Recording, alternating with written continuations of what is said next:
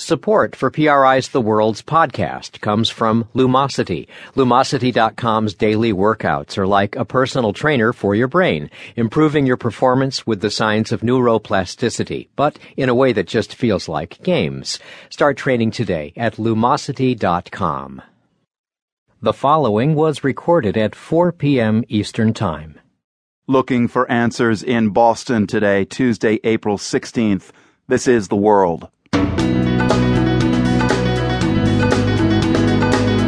I'm Marco Werman in Boston, where the FBI is vowing to track down those responsible for yesterday's attack at the marathon. This will be a worldwide investigation. We will go where the evidence and the leads take us. We will go to the ends of the earth to identify the subject or subjects who are responsible for this despicable crime. Meanwhile, runners say they feel solidarity from all over the world. Even tonight, runners are getting together in Moscow to run together en masse to support that, and you see the hashtag circulating online, Pray for Boston.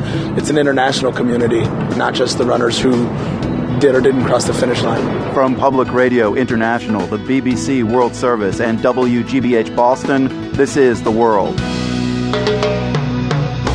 PRI's The World is brought to you by Medtronic, supporting the work of Wired International, providing medical and healthcare information and education in the developing world and in regions affected by war. Now on Facebook, look for Medtronic NCD.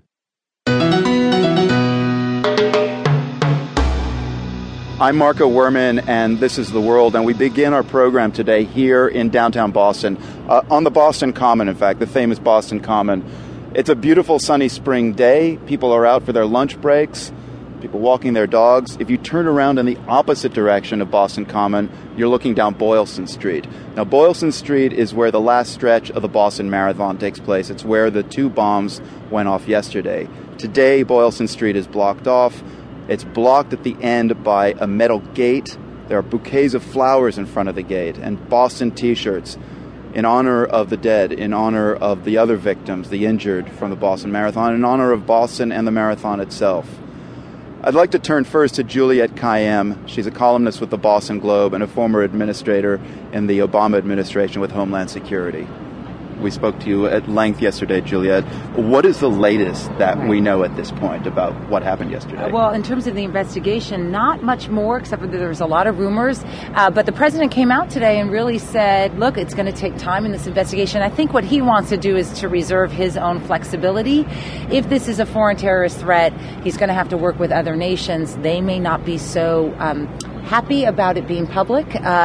If it's domestic, a whole series of laws under the Constitution and our legal framework are going to apply if it's a U.S. citizen, and that person's going to be put through the criminal justice system.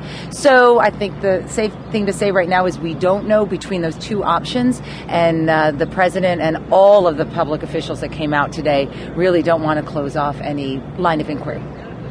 I certainly don't want to speculate, yes. But what does the evidence at this point, just the little bits and clues that you've seen indicate to you? It is important to say there are some clues that we can get from the attack itself. The bombs were not clearly sophisticated. So we have at least some notion that someone was able to put it together without much training, which would suggest a domestic or lone individual.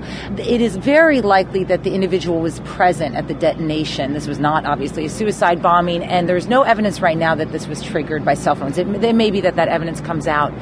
And then finally, the fact that no one is taking credit for it.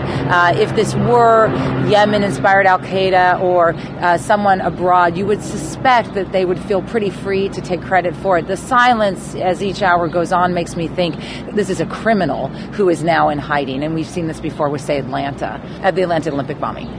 There was an eerie, kind of believable quality to the Taliban saying yesterday, we had nothing to do with this.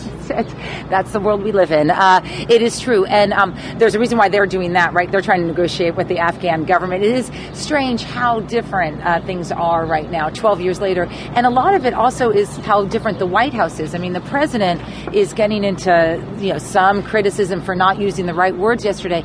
I don't actually personally get that. I think terrorism is it's a very scary word. And so everyone knows this was an act of terror. Why do we need to sort of throw it out there, especially when we don't know what the motive is of the person who did it? Are you surprised by the very cautious use of the word terror and terrorism? No, because for a long time...